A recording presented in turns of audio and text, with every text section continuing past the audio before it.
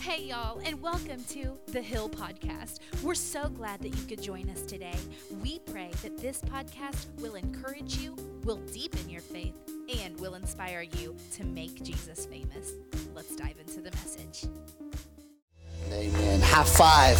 High five three people and tell them it's good to be at the Hill. Be at the Hill. It's good to be at the Hill. It's good to be at the Hill. It's good to be at the Hill, y'all. Come on, somebody. Thank you for braving the storms to come be with us today. Amen, man. Amen. We're excited about this morning, man. We've had fun. We've had fun, haven't we, y'all? In this Spring Forward series. Last week talked on giving, and some people made decisions to make Jesus their Lord. Come on, somebody. In this, we're going to be in Mark chapter 10. But before we get there, I just want to give you a little backstory as to what's going on. You have Jesus is sitting there, and you've got these two disciples, and they're trying to decide who the most important is in the kingdom of God. Come on, somebody. And then Mama gets involved. Anybody have a mama that get involved? Anybody? Like anybody know a mama that get involved? Come on, somebody. Like my mama not here, otherwise I'd talk about her. Come on, somebody. But like that mama that just seems to always know how to just get right in the middle of your business and your business with your friends and everybody else. Like that's what's going on.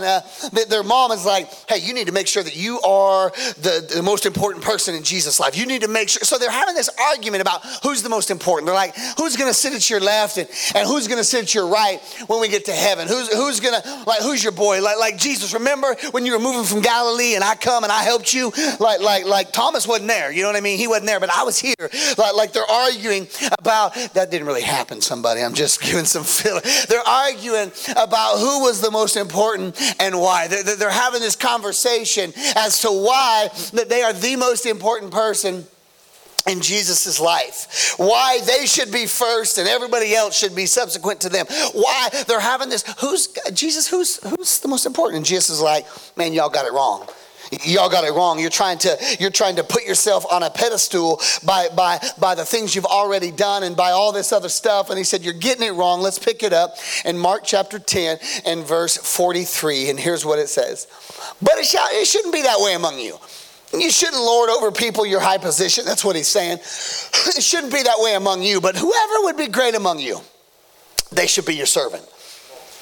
And whoever would be first among you should be slave of all. They should be the last, man. They should be the bottom. For even the Son of Man came not to be served, but to serve. And he gave his life as ransom for many. Jesus is saying, and if you really want promotion in your life, if you really want the best of the best of the best in your life, if you really want to find true success, and if you really want to find true peace, and if you really want to find true joy, and if you want the best marriage, and if you really want the best of the best of the best, it ain't about being first.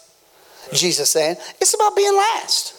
If you want to make it to the top, you got to be at the bottom. Come on, somebody. Bottoms up. He said, if you want to make it to where everyone else says you should be, he says, you've got to start right here and serve everyone in your world. Jesus is saying, you've got to learn to serve. You got to learn to be a servant. He said, you have to learn to serve. I'm saying, like we have to learn to serve our spouses. Like for my marriage to be successful, I have to learn to be a really good servant. Now, Megan's a better servant than me. Come on, somebody. Like she'll be like, hey, baby, will you help me do the dishes? And I'm like, oh, man, I have to go to the office for a little bit. And she's like, it's 11 o'clock at night. I'm like, See, what had happened was I forgot some stuff. When you gonna be done with the dishes? She's like, it'll take me about an hour. I'll be back at about 12:15. Come on, somebody. Like that's a struggle, right? Like I'm not always the greatest servant of my wife, but we're learning that for me to have the marriage that I want to have, and for you to have the marriage that you so desire, or the relationship, you've got to be the best servant around. You've got to serve your spouse with all your heart. Jesus is saying, if you want to be the first place marriage, you've got to be willing to serve in any capacity that's available to you. And not only serve your wife, we got to learn to serve our children. Like we're bad in our culture today about like when I'm busy about saying, here babies, here's the TV, or here's an iPad, or here's my phone. And we're bad about just sticking stuff in front of them versus truly serving them. So I drive a ton for the church, and I put about 30,000 miles or 40,000, something like that a year on my rig. And so we have church in Nevada last night. And so I go to Nevada and have church, and I have to go to Joplin. So I drive to Joplin after church, and Benny's with me on the way home, and I'm driving home, and I drive a lot. And when I drive, I listen to worship, or I listen to gospel, like black gospel, or I listen to preaching, right? So that's what I do, like all the time. But I was in the mood for a little Johnny Cash. Come on, somebody. I was just feeling a little down. Come on, somebody. I was just feeling a little bit of Jackson. I was just feeling like, man, I just want some Johnny. I think Johnny going to make me feel good on my drive home. So I put on Johnny Cash radio, and I'm excited about, I've been everywhere, man. I was excited about this stuff. I'm pumped, y'all. I'm really excited. So I put in Johnny Cash, and my 2-year-old baby from the back goes, Daddy, what, Benny? I want Heart Won't Stop. And a child shall lead them. He wants Heart Won't Stop radio that JR sings up here. So he's singing, your heart won't stop. And my little 2-year-old singing it. And I'm like, can you hurry up, man? I want Ring of Fire, buddy. Come on. Like, I'm just being real, you know. And so we get done with the song, and the next song comes on is another song that we do here. And he said, Daddy, play it again. I want it again. So we listened to Heart Won't Stop for 45 minutes. I kid you not.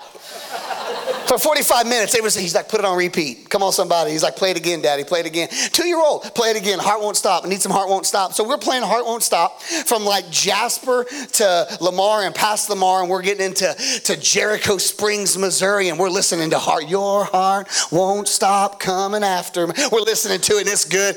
And he's like back there being quiet, so I'm like, Johnny Cash radio.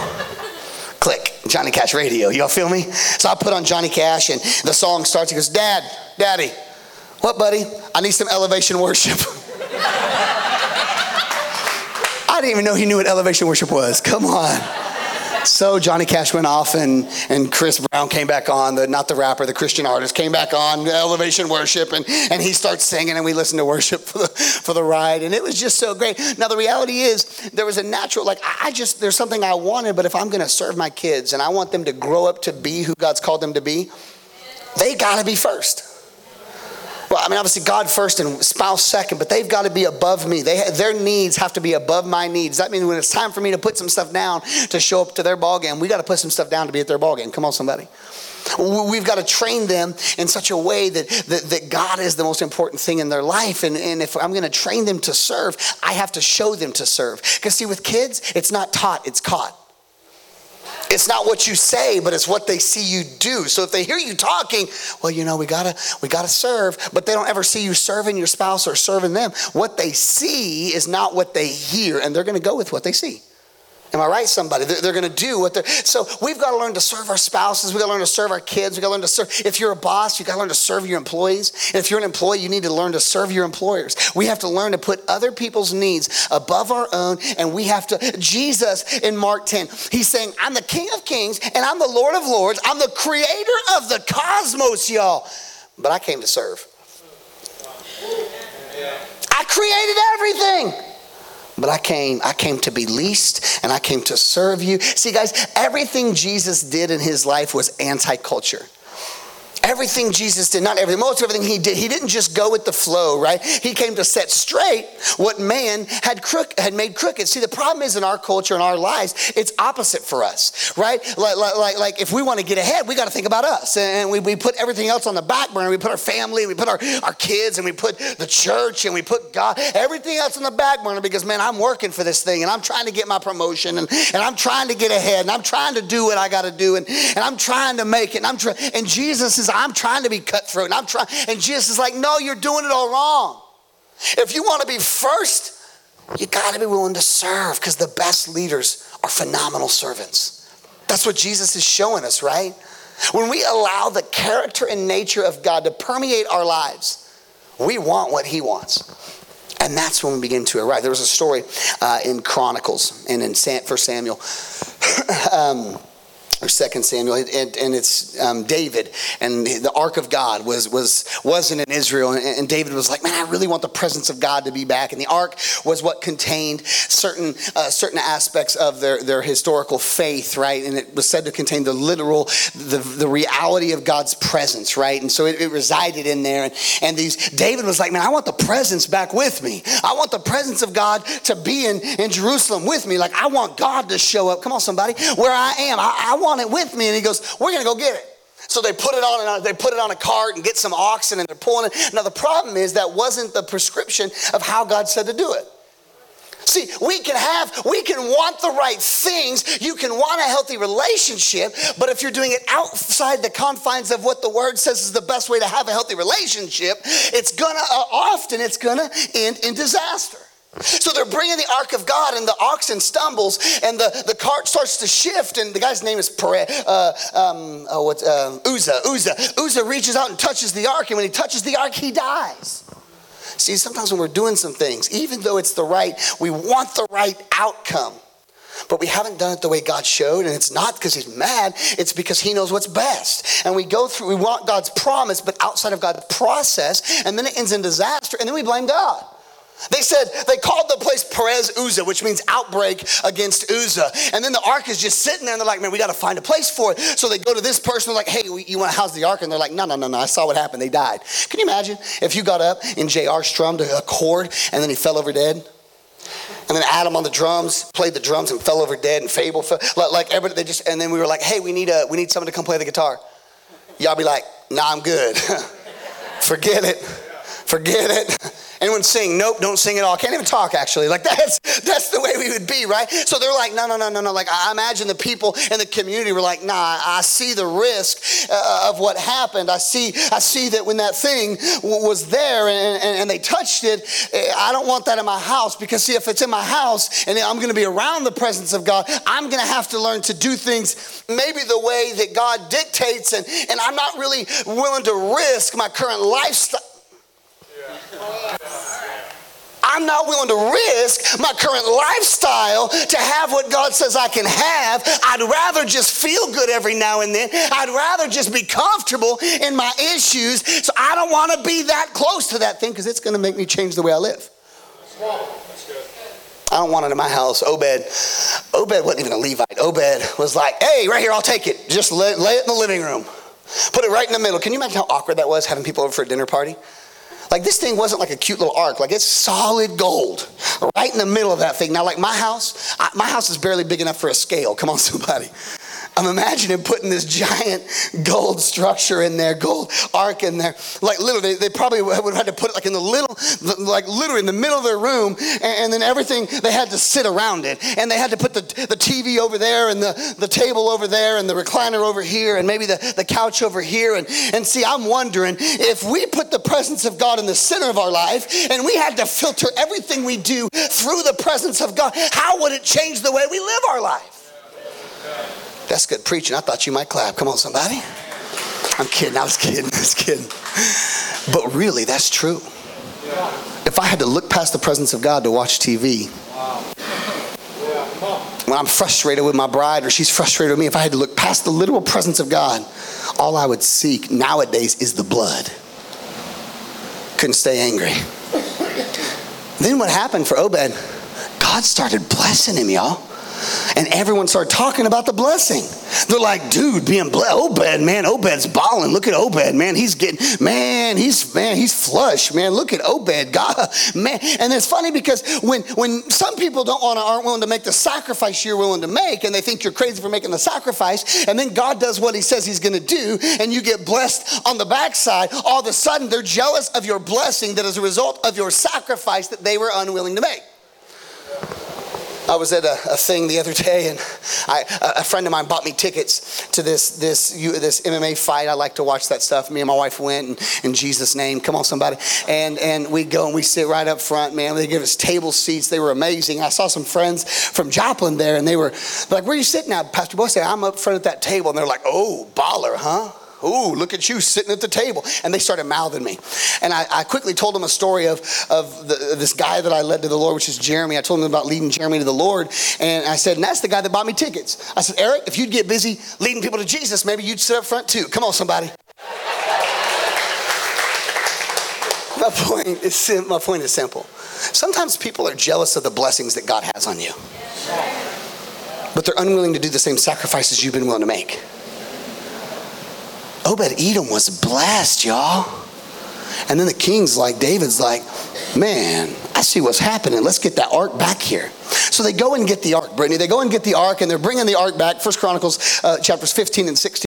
Back and David's like, hey, listen, now that the ark's back, we need some volunteers, okay? He said, we need a volunteer, and I'm changing the actual words they use to things that we can understand, okay? And he goes, I need someone for security. And Obed-Edom was like, I got it. I'll be security. Can I carry a gun? Come on, somebody. Like, I'm in. Security team. Give me a badge. I'm in. And David was like, okay, Obed, you're on the security team. Let's go. And here's what I want you to do. And Obed's like, bet, I'm in. And then they're like, look, we need someone to play the lyre on the worship team. And Obed's like, I'll do it. I'll play the lyre on the worship team. And David's like, do you know how to play the lyre? Obed's like, I don't even know what a lyre is, but I'm in. I'll play. Come on, somebody. I'm in. I'll do it. Like, I want to be on that. I want to be on that team just because of what God's done. And David's like, okay, we need a gatekeeper for the ark. Now, y'all, it's the most boring job. You're going to sit in the doorway and nothing's going to happen, because everybody's afraid, but we have to have someone there to protect it from profane things entering it. So we need someone to sit in the doorway. And Obed-Edom was like, dude, right here, pick me.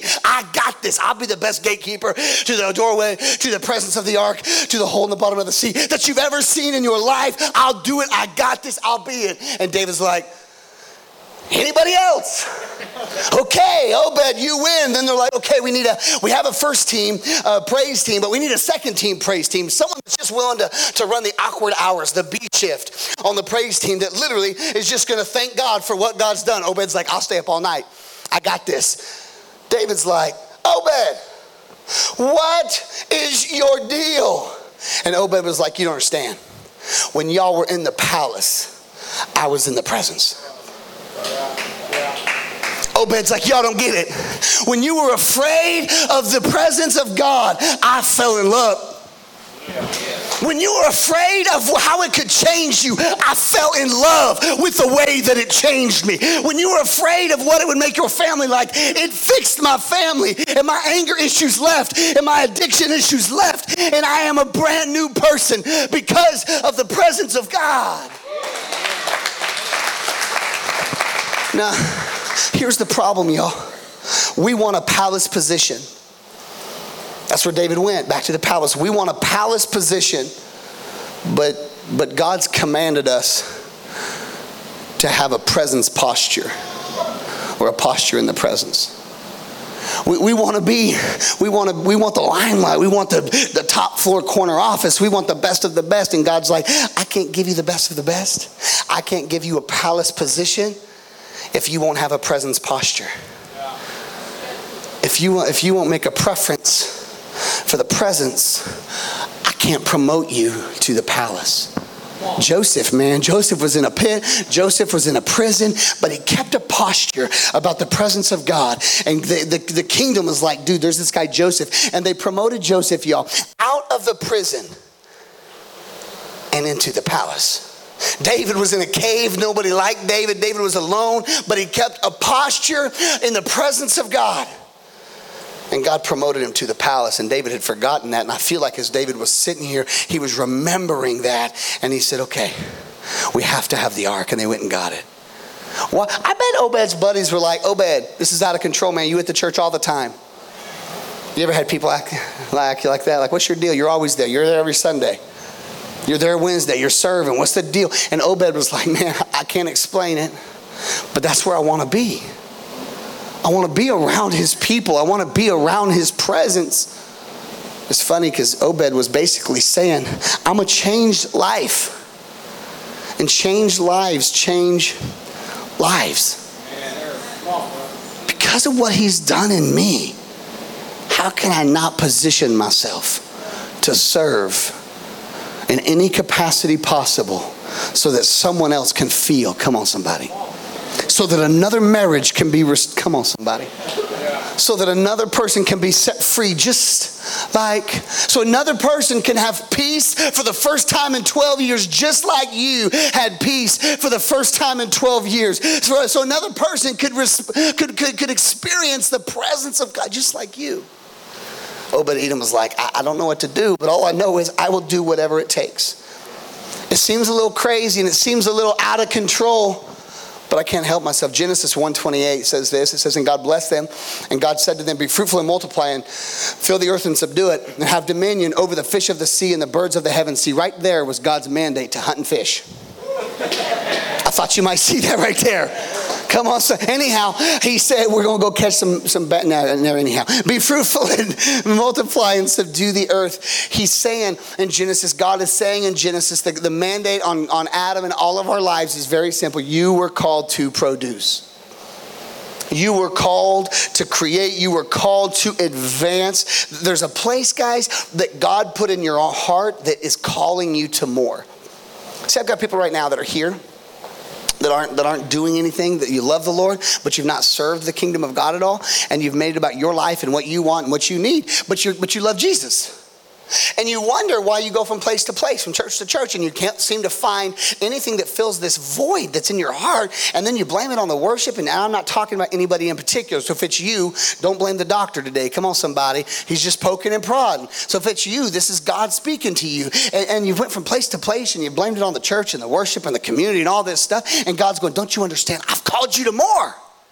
And there's a void in your heart. The word says in Psalms, as deep calls unto deep. As the deep things of God are calling out to you, saying, I've created you on purpose and with purpose, and I'm trying to pull this thing out of you. I'm trying to get you to understand that there's more in you than you realize. I'm trying to speak to this thing God said. I'm trying to pull this thing out of you so that you can experience life for the very first time. I can't tell you how many times whenever people begin to truly fulfill the call that God has on their life in every atmosphere, and then also just begin to serve the kingdom. We get emails and phone calls and text messages that say this phrase almost all the time. I feel like I'm living for the very first time. I feel so alive. I feel like I'm experiencing. Guys, it's because you're fulfilling purpose. It's because you're living on purpose. In John 15, Jesus said this. He said, every branch in you should bear fruit. I'm the vine. My Father's the vine, I'm the branch. And every branch should bear fruit. And he says, and every branch that doesn't bear fruit, I'll cut it off. Now that's harsh, man. Why would Jesus say that? Because he cares about the tree so much. Because he cares so much about the kingdom advancing. He said, if someone's unwilling, I'll cut it off. Because we gotta produce fruit. Anyone have fruit trees? We had fruit trees when I was growing up, and we just played apple dodgeball. We'd put someone in a dog kennel. This is the truth. Welcome to my childhood. And we'd put them in a dog kennel, like maybe an 8-foot by 4-foot dog kennel, and it's wire, and we would get about 20 feet away or 20 yards away or something like that, and we would throw apples, and when the apples would hit the fence, they would go into, it'd be like shrapnel, they'd go into pieces, and you just tried to dodge the apple pieces. It was dumb, and we had whelps, but it was a lot of fun. I was usually able to talk my friends into being the first one in the cage, and then the game was over. I'm like, nah, let's go do something else.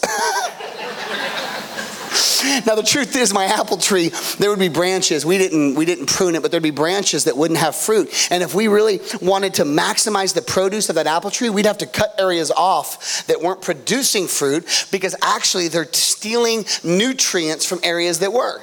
See, I want to parallel this right now to your life. Maybe there's areas of your life that God's going, ooh, this isn't producing. I need you to prune this because it's not the best for you.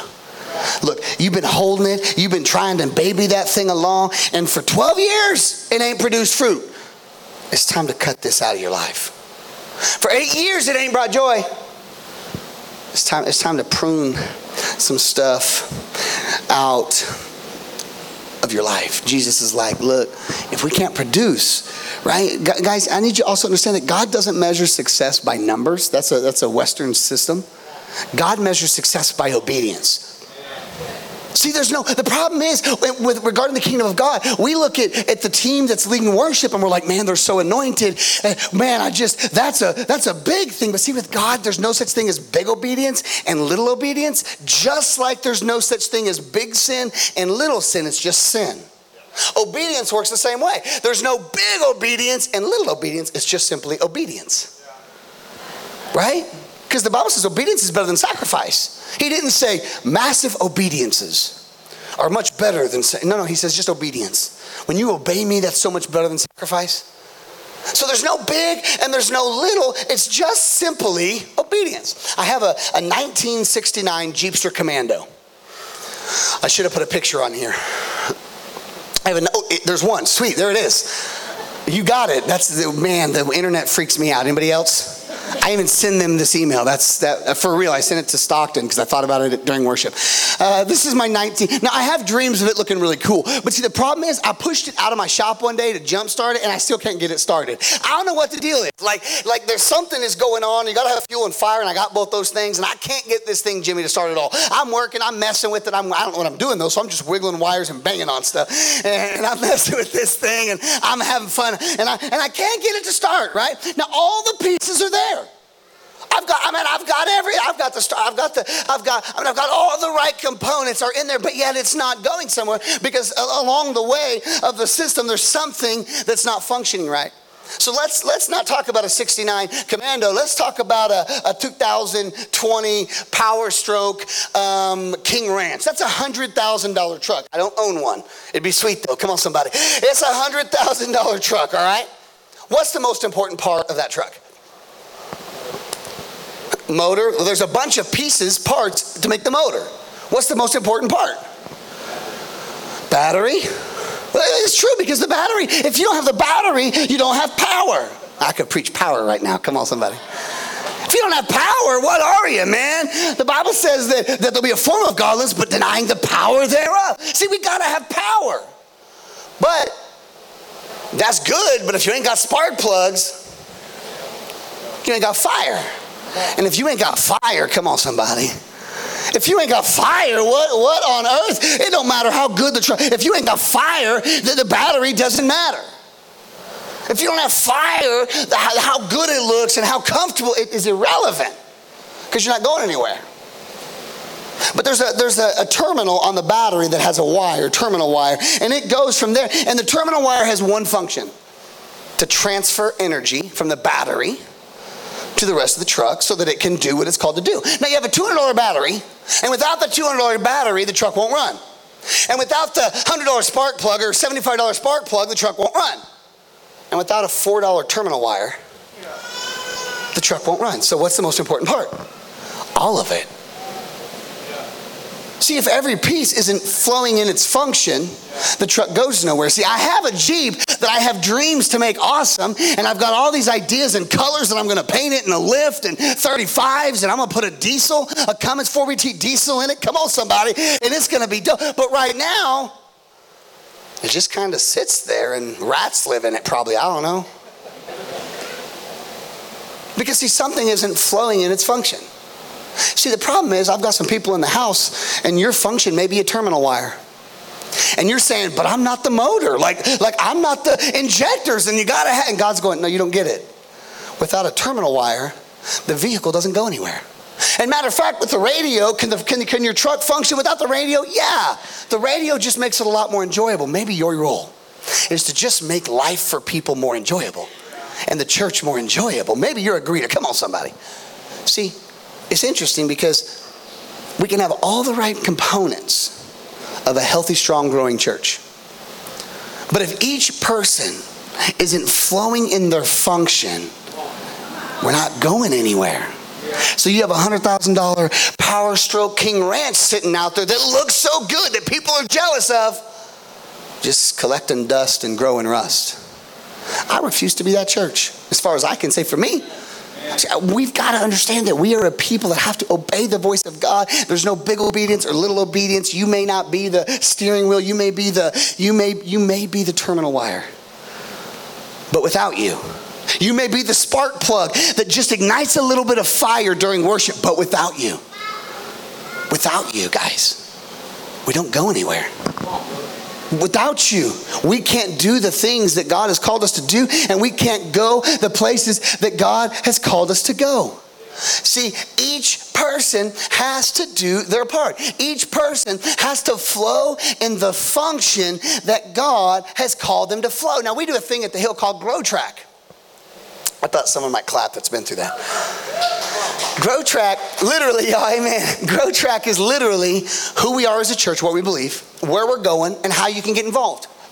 Now, that sounds good, but that's not good enough. See, what I love about Grow Track is we learn our spiritual giftings. And we learn, there's a personality test. We don't share that with the church. That's something that you get to take. But Megan and I were doing our giftings and personality test. And it was so funny because as we did them, like we're reading it and it's hysterical because we know who we are. But in that personality test, we discover why we are the way we are.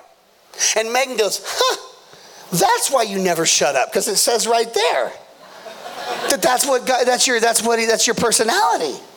That makes perfect sense. Now that I understand it, it won't annoy me so bad. Oh. And not only the personality test to discover why we are the way we are, but there's a spiritual giftings test that lets us know what we're called to do. Because see, the problem is we look up here and we're like, but I can't sing. And I've sang by some of you guys. It's true, you can. And neither can I. There's a reason I come up to sing and they turn my mic down. I don't know why I get mad every time. Hurts my feelings every time. But see, I don't need to because someone else is that part. Thank God we're not all like me. Thank God we're not all like you. We need each other. See, in this we learn. Matter of fact, it was so funny. There's a bunch of different areas of spiritual giftings of what God's created you to do. And in that, it was so funny because there was missions, right? And like it was like, how often do you think about living overseas? I'm like, check, man, I'd go today. And it was like, do you pray for the world? Yeah, let's go. Like I think about that stuff. And so like that was pretty high. That was like out of 15, that was like an 11 for me, and it was like a 3 for my wife. It was hilarious because she's like, do I not care about the world? Now here's the reality. You know what that says? See, maybe in your heart, when we talk about going to Africa in 2020, which we're going, you're going, ooh, that doesn't appeal to me at all. And then you think, what's wrong with me as a Christian that I don't want to go help Africa, like the church in Africa? Nothing is wrong with you. You weren't created to do that. See, the worst thing we can do as a church is get you to function in something that you weren't called to function in. Because the injectors are awesome. But if I try to put them as the terminal wire, guess what happens? It doesn't work. And so often in church, we're out of place. We're not functioning in what God's called us to function in. And then we think it's what's wrong with us. And God's going to Megan, it's because I didn't call you to be a missionary. That's not what I've called you to these areas. And me, building, like the thought of building a house with my hands, I'm like, no, there's guys for that. I had no desire to build a house with my hands. And I would think, what's wrong with me? And God's going, nothing. You talk. That's what you do. Go do what you do. Let them do what they do. Matter of fact, we were doing a remodel in Ash Grove. And they were like, Pastor Bo, can you leave? You won't shut up. Can you leave? See, I love the Grow Track because it helps us find out who we are, why we are, and what God has created us to do. Let's look at 1 Peter 2:9. Let's go beyond that. Let's look at 1 Peter 2:9. It says, and I want it in the King James Version, there it is. But ye are a chosen, ye is you, come on somebody. Ye are a chosen generation, a royal priesthood, a holy nation, a peculiar people, that you should show forth the praises of him who hath called you out of darkness into this marvelous light. He's saying, man, God is what he's done in your life is so good. He's called you out of sin into life, out of hell into heaven. He's called you out of darkness into the light that is life. That's what he's saying here. And he doesn't stop there. He says, guys, you're a chosen generation. You're a royal priesthood. You're a holy nation, a peculiar people. Now I need you to notice something. Not one of those things is singular. He did not say, you're a royal priest. He didn't say you're a holy person. He said you're a holy nation. He didn't say you're a chosen person. He said you're a chosen generation. The interesting thing about this, guys, is you're called. That's what he's saying. You're called. But he's saying you can't become who God's called you to be by yourself. We know that because you're the body. The terminal wire it's never worth anything till it's added to the battery. He said, you're called. But you need community to fulfill that call. That's why we do hill groups, guys. We talk about hill groups, and people are like, I'm so tired of hearing about hill groups. I don't want to go to a small group. I get that. But I need people. I have a guy in my life that I can call when I'm really mad. And he's in my community, and I'll tell him why I'm mad, and he'll go, bro, you're an idiot. You need to get over it. You need people in your life that can call your junk out. That can look at your life and go, man, God's called you to so much more than the way you're living. He can help you, man. He can help you overcome that struggle. He can help you with that. He can help you with giving. You need a community around you that love God, that is a safe place that can say, he's got more for you than this.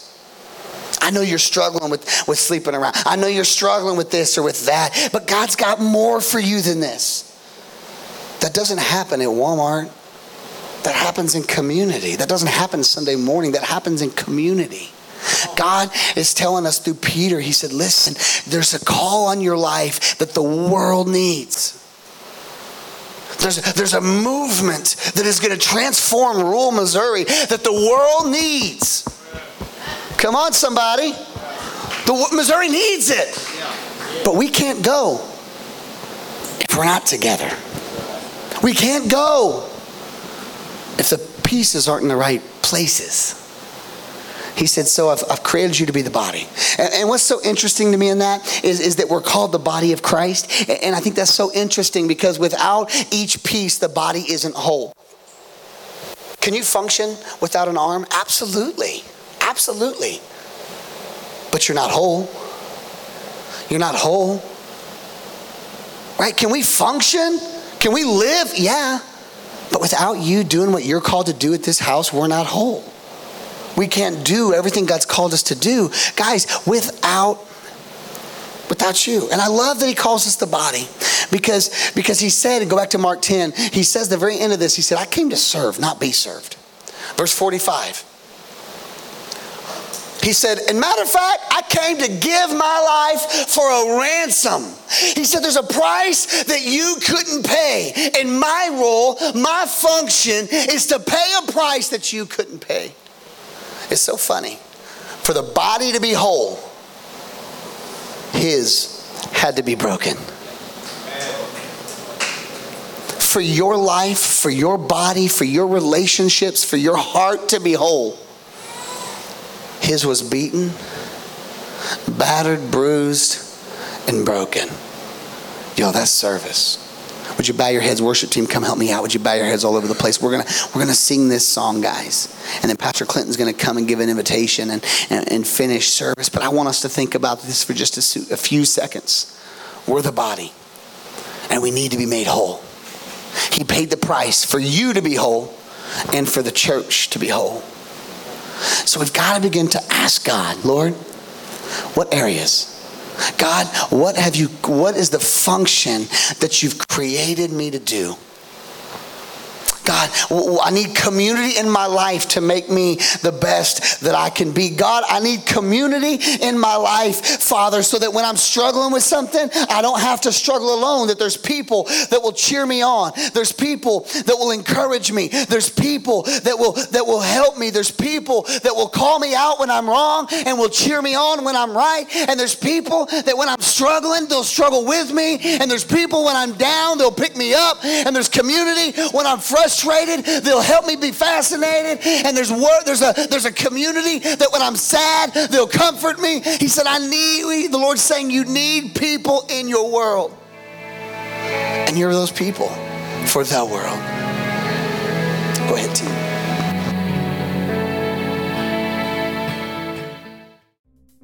Hey guys, don't click out just yet. We're so excited that you could join us today. Don't forget to like and share this message, and also subscribe to our podcast channel so that the latest message is always waiting on you. If this ministry has had an impact on your life, we would love to connect with you via social media on Instagram and Facebook. We would also love to see you in person at one of our many locations. For service times and locations, or to give to this ministry, you can download our app or visit us online at www.thehill.us. We can't wait to hear from you and all that God is doing in your life. Have a blessed week, and we'll see you next time right here on The Hill Podcast.